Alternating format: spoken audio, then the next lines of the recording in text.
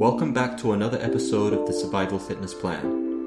We cover what you need in order to survive and go through the best methods of fitness training so you can escape any dangerous situation.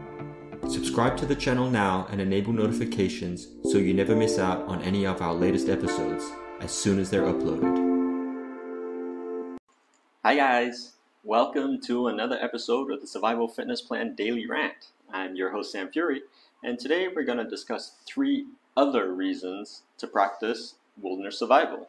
I mean, everyone knows the main reason, right? It's just to learn wilderness survival skills, so if you're lost in the wilderness, you can stay alive.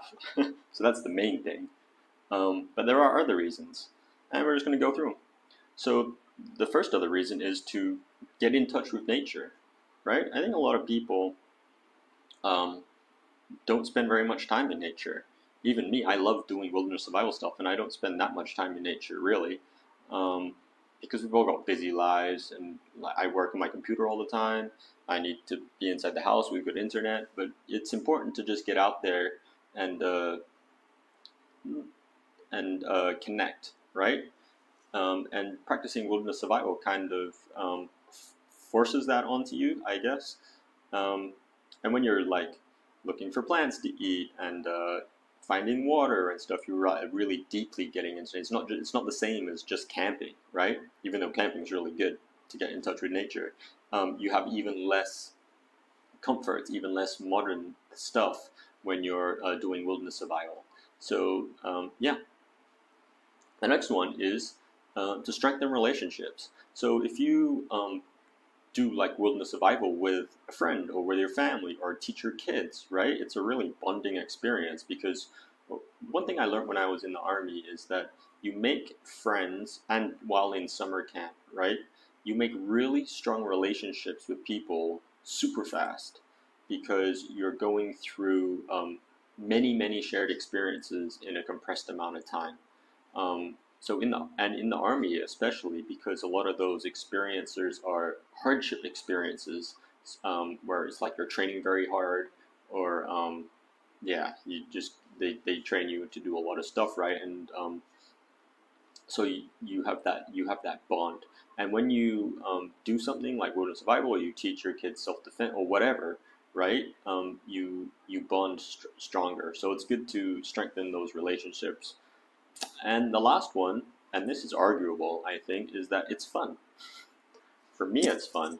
Oh, sorry about that. For me, it's fun, but for other people, maybe not, right? But it still doesn't mean you shouldn't train in it, because of the main reason, which is that it helps you save your life. And I think the thing is, right, and I found this about many things I find not fun, right? And a lot of things you can just avoid because they don't really matter. Like, I think playing the flute is not fun, right, for me personally, so I don't do it, and that's fine. But for things like wilderness survival or self-defense, you might find it not fun to do, but they're important to learn, right? Exercise for a lot of people is not fun, but it's important for your health. But the thing is that once you start doing it more regularly, or once you get good at something, it becomes fun, right? Because you're better at it, so you enjoy it, and then you want to improve. So yeah, so it is fun. That's it. Nice short one today. So get out there and practice. And if you want to know what to practice, get the Evasive Wilderness Survival Techniques Handbook, www.survivalfitnessplan.com, evasive-wilderness-survival-techniques.